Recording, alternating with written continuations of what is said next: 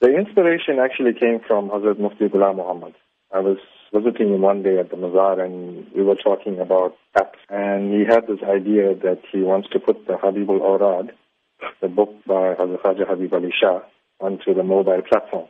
I thought, okay, instead of just having one book on the mobile platform, let's brand the app Soofie Saheb. Let's put like the Sijra there, the Habibul Awrad, we'll add some surahs and maybe even add more Wazais and Duruds going forward. So we basically converted a book called the Habibul Awrad, which shows how to perform certain prayers and optional prayers and the methods involving them, and put it on the mobile platform. So what does the app offer? It's very easy. You just go, for the moment we have the Android version. You go to the Play Store, you download the Soofie Saheb app. You won't need any data after the initial download, so you don't need to worry about finishing your data bundles and stuff like that.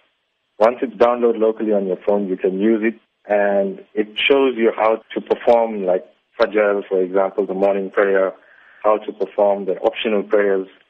There's stuff about Hakika there, there's a lot of information from the Habibul Awrad book itself. And going forward, we want to add more books on it and more hadiths, want to add more surahs. Eventually, we'd like to have the entire Quran there as well. Now, does it also include some facts about Hazrat Badsha Peer because of the universality of Badsha Peer, especially with Durban audiences? Yes, it does. We've got an entire section on Hazrat Badsha Peer and his history. We've also got a section of Hazrat Soofie Saheb and his history.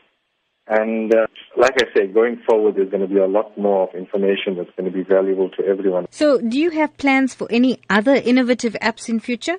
Yes, we do. The iOS version is short-term plan. We need to get that out as soon as possible.